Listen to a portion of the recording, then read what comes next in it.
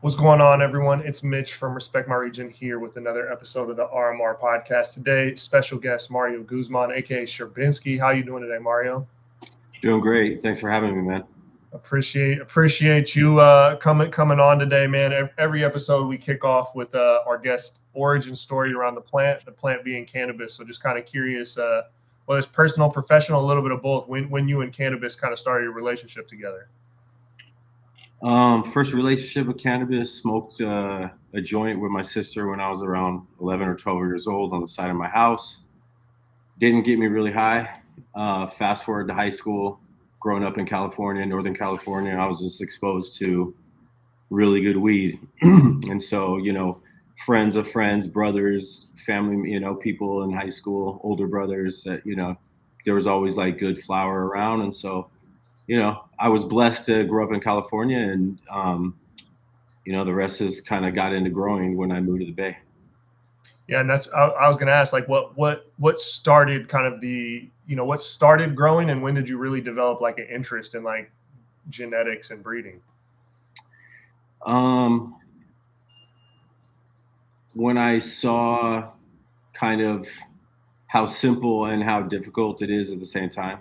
And I just started playing around with seeds and, discovering things and reading. And I just kind of fell in love with it. And I learned that I did a really good job of, I didn't think so at the time, but, in terms of keeping records and notes, I was doing that like really early on. So I just fell in love with that process and getting people's reactions and, just having fun with it. What's kind of was your early intention in terms of like coming up with new genetics or pheno hunting? Like what was the inspiration initially? I'm sure it graduated a lot as you had a more appreciation for the plant and learned more, but that initial like dive into it, what kind of inspired that? I mean, honestly, man, in the beginning, it was just to pay my bills, and I didn't look at it as a passion. I didn't look at it as, I didn't realize how the plant was going to speak to me, and I would, get this relationship that I have with it now. It was just pay my bills and put food on the table, and it quickly, evolved, as you said, into more. And, before we get too much into it, I do got to give you your flowers. I'm not sure if I got a chance briefly when we rubbed shoulders in Chicago. But man, I mean, some of the genetics you're responsible for, I think, are of the last decade, plus, but especially this last decade, have been the most popular genetics for cannabis consumers, but I'd say also pop culture. If we look at the amount of references of strains from rappers, whether it's in interviews or actual songs, like your genetics or the things that have spawned off of your genetics, I'd say are like a clear winner, right? Like pre that, I know like OG Kush has been around forever and is still up there, but I'd say the last 10 years, I'd say Gelato and the subsidiaries of Gelato and Sherb, being Runts, Permanent Marker, some of these things that have been birthed from what came from you have been super impactful. What was the kind of the initial look when you were coming up with those original Sherb strains, kind of where you've derived, this moniker from? What was the goal when you started exploring those genetics or playing in that lane?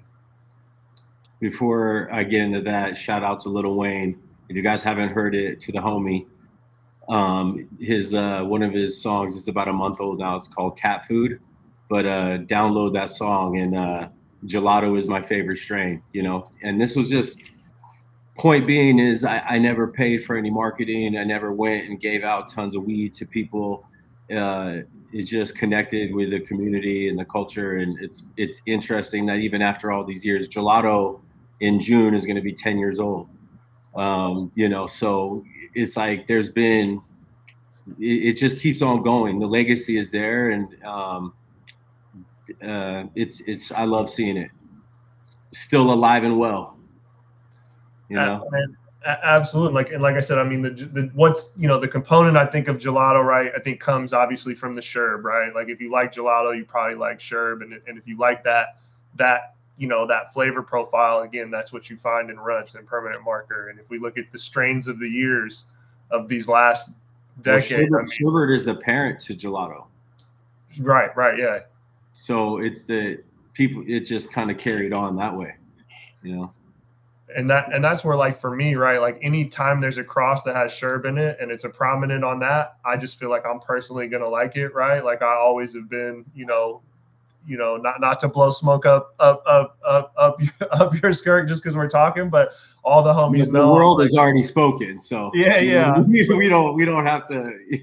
World if spoken. It's got some heavy Sherb, that's just like a flavor that just is like, it's so unique and just like it just. When I first smoked it and I grew the first batch, and I remember sitting with a pound of it, and at this time, this was 13 years ago, 14 years ago, like a pound of sherbet didn't exist. Mm-hmm. You know what I mean? Imagine. And I remember sitting on my couch and like naming myself after it, because I was like, this is legacy shit.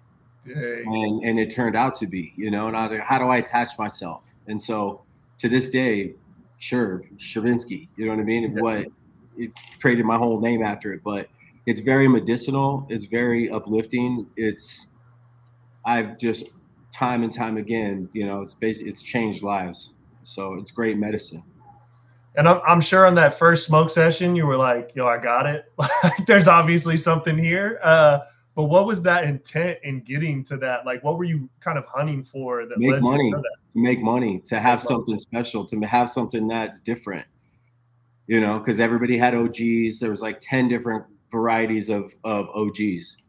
Master Kush, this OG Kush, and then the one cut, which was like the SFV basically. Mm-hmm. Mm-hmm. And that was fetching 4 + 4 to 6, on the streets.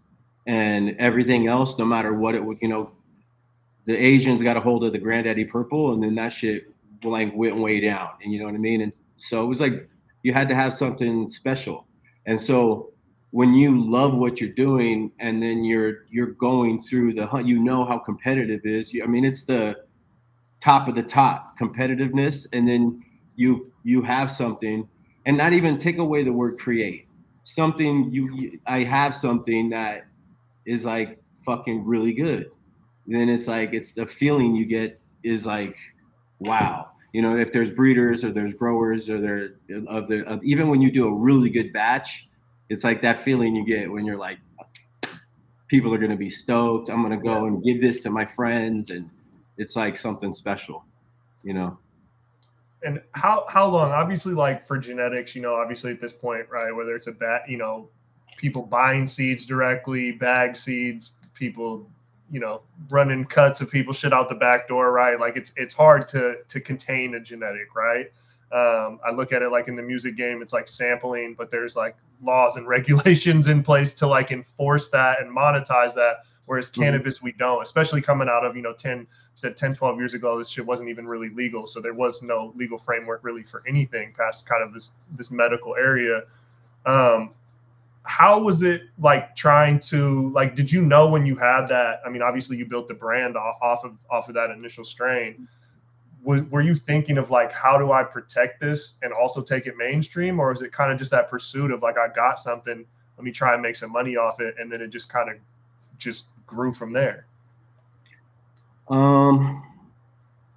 I did real estate before I really got into this. And so I've always been, somewhat business minded, even early on.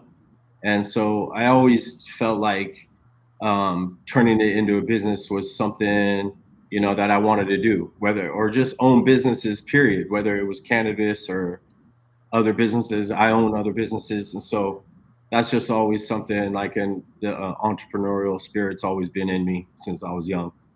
So this gave me a great opportunity, and what interested me so much early on is the potential to make great money, but how new it was, that we were literally, laying the foundation brick by brick of like, how this is going to be done.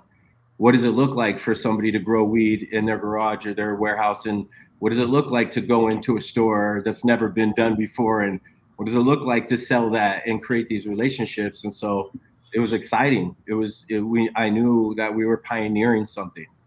And, there was some before us, but very few. And, I was in San Francisco in the late 90s, early 2000s, and all of this was just, blossoming. And it was an amazing time, to be honest with you. The Bay Area was amazing.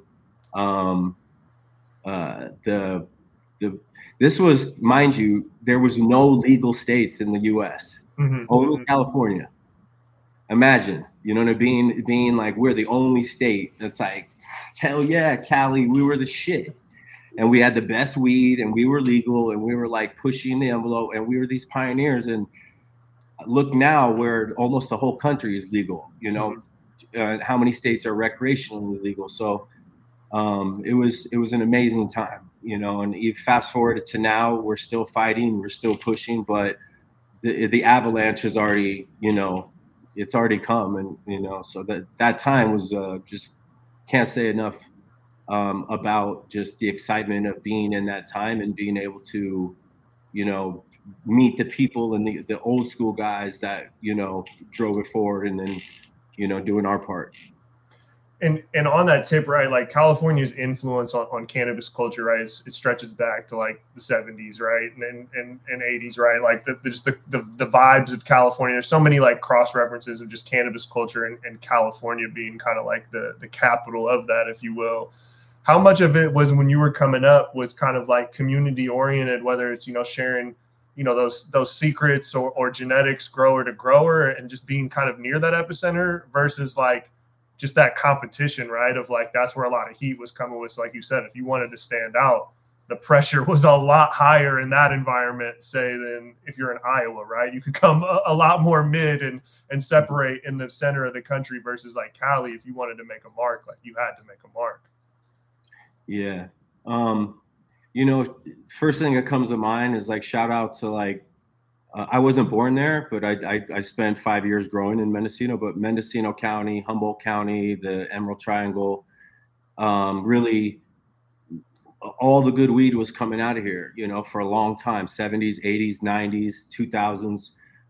And so me growing up in, you know, I graduated in 1994, you know, and so going back to the 90s, Humboldt was the shit. That's where all the good weed came from. And so there wasn't a lot of indoor grows at all. It's like, if you wanted good weed, it came from the hill. And you know, I always had a friend with an older brother and a Toyota pickup truck with a camper, and we'd roll up to Garberville and pull up to the gas station and look for the hippies. And then we'd be like, and then literally they'd just be like, what do you want? And if you wanted 100, if you wanted a box, if you wanted one, if you wanted a half pound, if you wanted a zip, you could get it.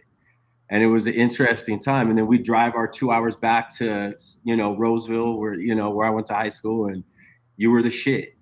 You know what I mean? And you like, it was a, you know, some dark parts of that, you know, because of all the people that got busted and went to jail and prison, and, you know, all of that side of it that changed when it got legal, you know, legal, but it definitely was a totally different time. And so it created it was a really high value for these things if you had like some fire. But, you know, let me, you know, get back to your point. Yeah, just from what you're saying, just Northern California, our culture. Did I answer your question, or was there a second part? Yeah. I mean, it's just kind of like what was, is it the community, you know, how much of it, I guess, is community versus like competition, right? That drives, I guess, the progress forward, or is it a mix of both? At that time, and like let's just say when Sherbert came out and Gelato came out, it was everything, you know, like who had the best weed, who was like, just the hype of it. It was different. And again, when a lot less people have really good quality weed, it's different, right? Now everybody has a Gelato this, or a Skittles this, or a cross of this, like, you know, out there doing their brand and everything. But at that time, it didn't exist, you know. And so that's one side of it. But in terms of the community, so that competition, I guess where I was going is like that drove it all, you know, because it was like, I mean, so that was always part of it. And there was always the community side of it too, you know, where I've always been the type to where I was always open arms, too much, you know, to where it was like, yo, we need to carry on the hippie spirit. We need to share, brother. You know, it was like, I come from that, you know, where I grew up in Sacramento, and I played drums and I learned how to drum in drum circles, and I hung out with hippies like from the Sacramento area that had sheets of acid and mushrooms, and back in the early 90s, 91, 92, 93. So I come from a community culture, you know, like the Grateful Dead was just in 1994 was their last show. Jerry died.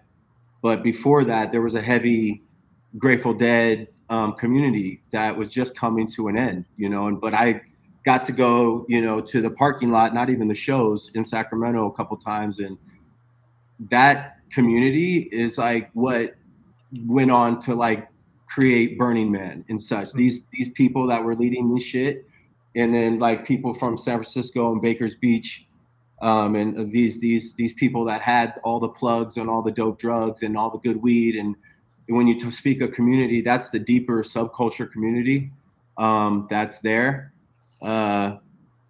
That's, you know, always you know, important in cannabis has been a huge part of that. Yeah, and it's funny to hear, right, that has a place in your story, right? Because we look at all, you know, I've spent some time with like Chem Dog, right, and like his whole like essence, right, was derived from like the parking lots of Grateful Dead concerts, right? And there's been a lot of other, you especially look at like the East Coast and just how. And I don't even know their history. I know somewhat in that time frame, but it speaks to the culture, you know. Right, of right. Our time. And I caught that he's a little older than me, but I caught what that was about.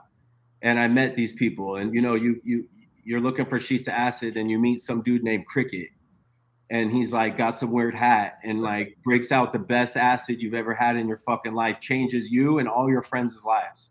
Facts. Yeah.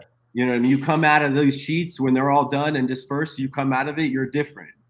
Yeah, bro, that's hella fun. It's just thinking about that, the impact that Grateful Dead has had. It's on this is facts. Yeah, this is facts. Well, I'm glad that it took this turn, because we could have a whole podcast like about that. Like when I was in high school, if you know, they would have all that on DAT. You guys probably don't even know about this, but like it was called DAT, like a little, but if you had the music, it was on DAT, and it was like having the masters basically of whatever, and then you could create cassettes off of the DAT. And so if you had a Grateful Dead cassette, this was 90s, early 90s, see sets, you couldn't go online and get it. You couldn't, if you didn't have the cassette, it wasn't, and a lot of these sets, like they were from DAT. And so the people that had the good weed, the good acid, the good drugs, the good everything else would have the good tapes and cassettes. And so there was a whole culture around that with the music that was like, people that know from that time, they know. It was so fucking sick, because you're doing all the acid, the mushrooms, you're in this lifestyle, and then you have that Grateful Dead take you to the fucking moon when you're high, and it's like gold.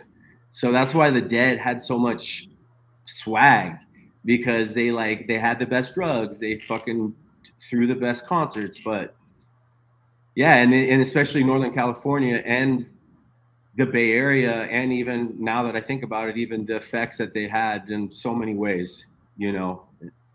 Yeah, your plug was at the parking lot of the Grateful Dead concert. Period. You're like, what? They're coming into town? You got tickets? Nope. And then you'd walk around and you'd be like, miracle, miracle. And then every once in a while, you'd see people just go give tickets to people. And so, yeah, it's cool. It was like a whole thing. Like, what's the miracle? What's that? And they'll be like, oh, that's just some hippie that's like high as shit and praying that someone's going to like think they're cool and give them a ticket. And then you see them hug and like, oh, and then they go on the show and they're like running around. Like it's a whole fucking thing. With a burrito, you could trade like a nug for a fucking vegan burrito. You could get like, and then everyone's running around with balloons full of nitrous. That was a whole fucking another thing. And it was like, that was a thing. Balloons, burritos, fire at, and then you'd see some of the best weed you've ever seen. And it was expensive. And it was like, but I'd see weed be like, holy shit, this is, and you'd pick up an ounce and then you'd go back to your little homies and you'd be the shit for like a month or whatever until they smoked all of it. A week or whatever. It was like, you were the shit, you know? It's like, there was no access like we have now. I mean, that's the biggest difference, is like how the culture's changed. I mean, even this generation, everything's like, oh yeah, you got the fire, whatever, man. On my app, I get the fucking lemon cherry gelato. It shits on that. The boogie doogie do or whatever the fucking brand that bought some some cherry gelatos and stuffed it in their bag. And like this kid that's 19 and shit's getting it delivered to his fucking apartment, it's like a whole different thing. But it's safe access, so I do support it. In the change is like people have safe access now in a way that we didn't back then, which I've always advocated for, and is good. Facts. No, it's definitely got diluted, right? Like I grew up like skateboarding, right, in the earlier 2000s, and when it was, when you rock shirts that were like skateboarding's not a crime, and now skateboarding's a fucking like Olympic sport, right? Like we've seen these transitions of things from subculture to mainstream, and there's a lot of pros and cons around that. On the theme of like the great, again, when I was talking to like Kem and like around the Grateful Dead and just bag seed, right? And I've talked to a couple of breeders up here in Seattle. Just the thought, I'm curious your thoughts on like, in terms of from a growing standpoint, like actual breeding genetics and bag seeds, right? Because I know there's a lot of genetics out there that are maybe claimed to be created by people. And I know a lot of people, again, I'm not a grower, so I can't speak with authority on that. But they're, behind closed doors, a lot of people are claiming, oh, that's just a bag seed, and they're misappropriating the word created, right, as associating with breeding. So I'm just curious your take kind of on like breeding versus bag seed and what's truly creating something. Bag seeds, just by definition, is it just in nature, even if it's not a herm, you'll get a seed or so every once in a while in batches. If someone finds a seed in something I sold or they got, and they pop it and they put in the time and effort and it turns out to be something fire, that's theirs. You know what I mean? Does that mean they created where the seed came from or they made that lineage? No. But I do feel like as the plant moves in that direction, like certain ownership of that work goes to that person, and just through nature, you know what I mean? It's like I can't stop that. So when someone goes at, if I go and I'm like, oh, you got a seed and you did something dope with it and it's fire, it's like, a lot of time would I breed with that? No. But do I promote and I don't actually promote? I don't mind people that actually think it's cool. If you find something and you can make something out of that, then good for you. Because we used to call that fortune cookies, like because there was cookies was unstable in the beginning and it had seeds, and we used to call that fortune cookies because if you found one of those seeds, it's like it's a fortune for you. And so I don't mind bag seeds. So that's one way someone can get a variety, a cut of a genetic that no matter how tight you hold it, it's going to get out there in one way or the other through nature and time. So when we release things or whatever, I know, okay, I have this amount of time because someone's going to find it. They're going to pop it. They're going to post it. And then they're going to start calling it what I call it. And then I got 6 months, I got a year. And then it's like, however, gelato is exploded into a million different things. And it's been 10 years. And if you look at a lot of the top nurseries and things like that still in California and these other states, gelatos are at the top of the list. Like, in terms of big large scale production even. So, there's a lot of levels. Clones, I think there's definitely like sticky hands in nurseries and workplaces. People that get paid $20 an hour and they have access to genetics that are really worth millions of dollars, and they get taken. And it's part of the deal. And a lot of these guys aren't being treated great, and they don't make much money, and they see an opportunity, and they so that's one way things also get out. We sell. I don't ever really sell seeds. Like there's certain little things that I do, and to be able to get other varieties or genetics I want, but I've never really like focused on. I've done a few things recently, just internationally, just to really research more than anything and kind of create some relationships. But I don't see a big benefit in like selling seeds. If I put something out there, it's the real deal. It's the real gelato. I stand behind it. And, I think and I'll do regs, not just femmes. So meaning I'll have males in there too. So if I do a reg drop, people will be able to actually use the real Gelato genetics to breed, and do breeding. So to speak of like breeding, to me, people can nerd out, they can do whatever. What I love about it is you could be a 5-year-old. If you put two plants in the room together, they're going to do what they're going to do. As long as the light and everything and the things are, the environment is the way it's supposed to, plants will figure it out. They're going to start flowering. They're going to, oh, this isn't right. I'm going to pollinate this. We're going to do this, And so us as humans, we can sit back and watch, and we can really kind of learn from, a lot of patience. From in the beginning, you're like, grow, grow, grow. And you learn a lot of patience, because you realize like me standing there staring at them for 5 hours is not going to make them grow faster. So you learn a lot of patience. So anyways, I've always been into the relationship that you with a plant, and it's done a ton for me. To go back to what we were talking about earlier, how it's evolved, the evolution for me is when I really started growing was how much the plant did for me. Yes, it was fun and it was hype and we had all that stuff, but I loved being in the garden. Some of the hardest work is like de-leafing, and sitting there on the bucket, or, just doing it for hours and hours. And I would just still do it and just love all the process, of planting them, harvesting, curing, sharing, kind of falling in love with that process. I fuck with that, man, and I appreciate you sharing your insight on that. Like you said, you said in there, right, there's been so many different variations of gelato. I know that you created and other people have taken, people maybe renamed. Do you have like a staple that's remained your favorite out of all those cuts, or do you kind of have a current, does it change and you got a current one? Bacho Gelato, 41 is kind of, for a long time, that was like the one I rocked. And I had all the gelatos and sherbet, but the Bacho I ended up growing the most of because it cloned the best. It was pretty easy to grow. It pushed out. People loved it. And so I grew that the most out of all of them. And there's been a lot of breeding done with that, and it's a really good genetic to breed with, and it's just been solid. All of the other ones I've grown. Jello is another one that's a sleeper that, I'm growing now. Some people have had it, but across the country and globally, no one's had that one. And that's a consistent mid 30%. It's got a gassy bubble gum. Like when you in extracts, it literally smells like a bubblegum wrapper. I wouldn't describe it as that, because the taste is, with the amount of gas it has, it really changes that. But when you smell it, it smells bubblegum wrapper, but it's incredible.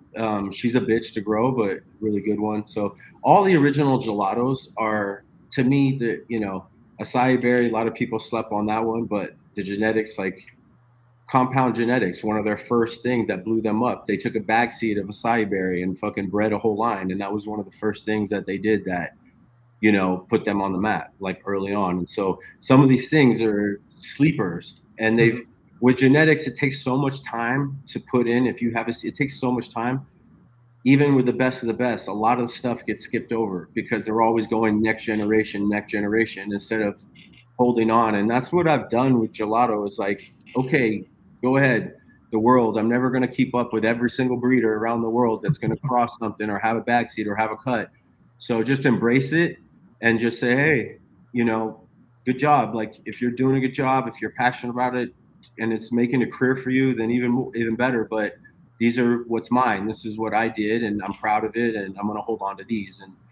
And also doing a ton of breeding with good friends and people that get down and make seeds with plants that are in soil, and really with the moon and the cycles and things like that, and just get down and realize, like, with the breeding, with like global business, you can't do everything that you once did. Maybe just because you're not scrubbing, and watering and doing all the shit you once did doesn't mean that you're not still rooted in that, right? And we would all love to be in the garden every single day, but there's a ton of other shit that needs to happen if you want to grow a business. And so working with great people that, now let me pause there.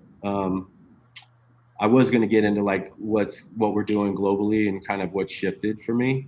You know, if you want to go that direction. Yeah. We'll do that. But I got one more question before we get to Sure. tie it down with what's next. My question precursing that is, you dropped earlier the Lil Wayne bar. What's your favorite hip hop line that's name dropped one of your strains? I mean, just what jumps out is probably Migos. She swallowed the bottle while I sit back and smoke gelato. You know, and that, I don't know if you heard, it's Calvin Harris and the Migos Slide. But that was a big deal because Migos at that time were like the top fucking group. I mean, across all genres, they were probably the biggest group globally. Rest in peace, Takeoff. And with Calvin Harris, which was like the house global DJ. And so combining both of those, and that song was dope.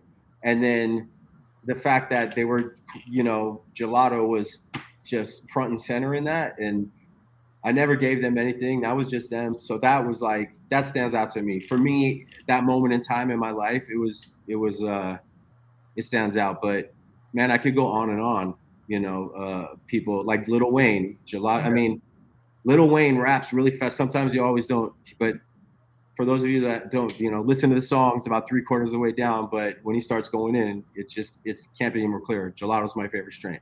Yeah. And so is Love, and so things like this that just keep happening. Beyonce was talking about Gelato and her couple records, 6 months ago she made. Like, it's cool, and it's something that I love. It's probably like one of the greatest gifts like that, doing the work has done to me. It's like, I love the connection it constantly has, with the community. Yeah, definitely. I mean, that's what off top is like, like you said, Wayne.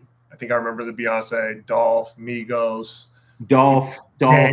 Yeah, like Dolph, rest in peace, young Dolph. He was awesome, dude.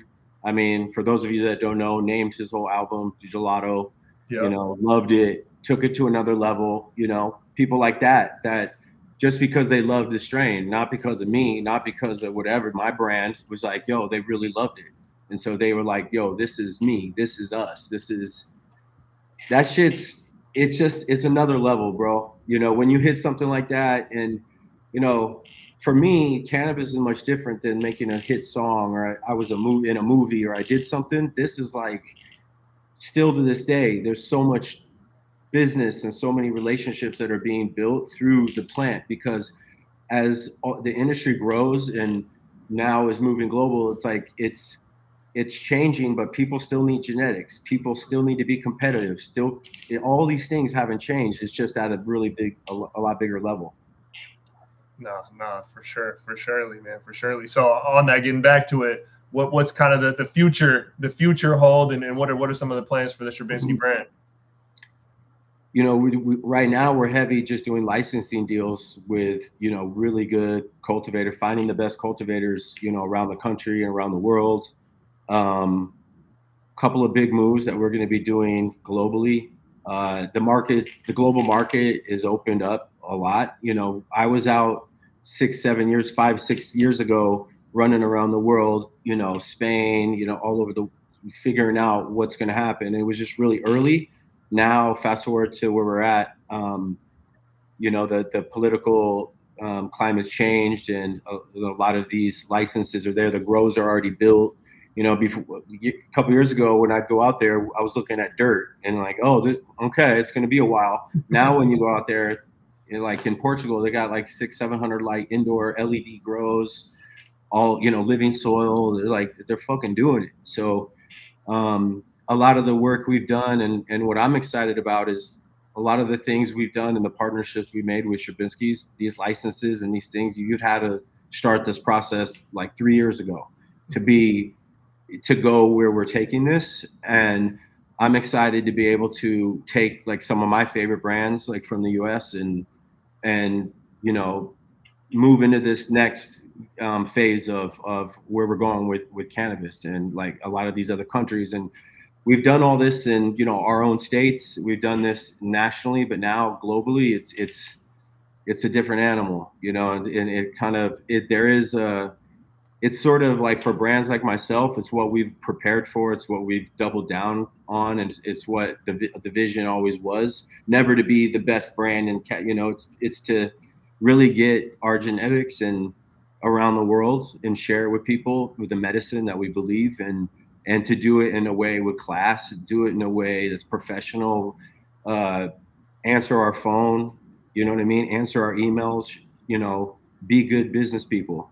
And you know that's rare, you know, in any industry, but in the cannabis industry especially, it's like having people that are just gonna do straightforward business. So you know that's who we look for in license. If you're looking to do a licensing deal out there, if you hear this podcast, we're looking for some good folks, you know, to work with, good growers. Right now we're currently in Florida. We partner with the Flowery. We're moving into New York right now with dispensaries and distribution statewide. We're in Michigan currently. We just got a deal in Arizona, California, obviously. And we are going to be doing some things in Oregon. Even with the fucked up market, there's still, shout out to everybody in Oregon, there's still some really good cultivators out there. The concentrate game is really where it's at, like the best of the best with like the concentrate. So I do want to at least be involved and I've been contributing genetics to some really good cultivators out there. So where else? Boston, Mass. We're out in Mass, dispensary out there, boutique, another company that's in our family, dispensary. For those of you in Boston area, go check out boutique. In Canada, our vapes are one of the top selling vapes in the country. We're doing really well. I mean, really well out there. Shout out to our partners out there, 14th Round. They've done an amazing job in the last couple of years to get our brand going out there. Yeah, Canada's exciting. It's you know, going there and meeting with the whole, you know, the people that the government officials really that have been appointed in every aspect from vapes to, you know, meeting with them and discussing just all the complexities of what they deal with, you know, distributing to a country. It's interesting how it's a lot of the same issues on a smaller scale. Even when you're talking about a country, a lot of the same issues. So it's just talking to them and seeing it from their point of view was interesting. So all these really just to me, the next thing is being able to move through the EU GMP system and really work like in countries like Canada with really getting the genetics better, working with the people that are cultivating quality cannabis. And Canada's got a long ways to go, but there's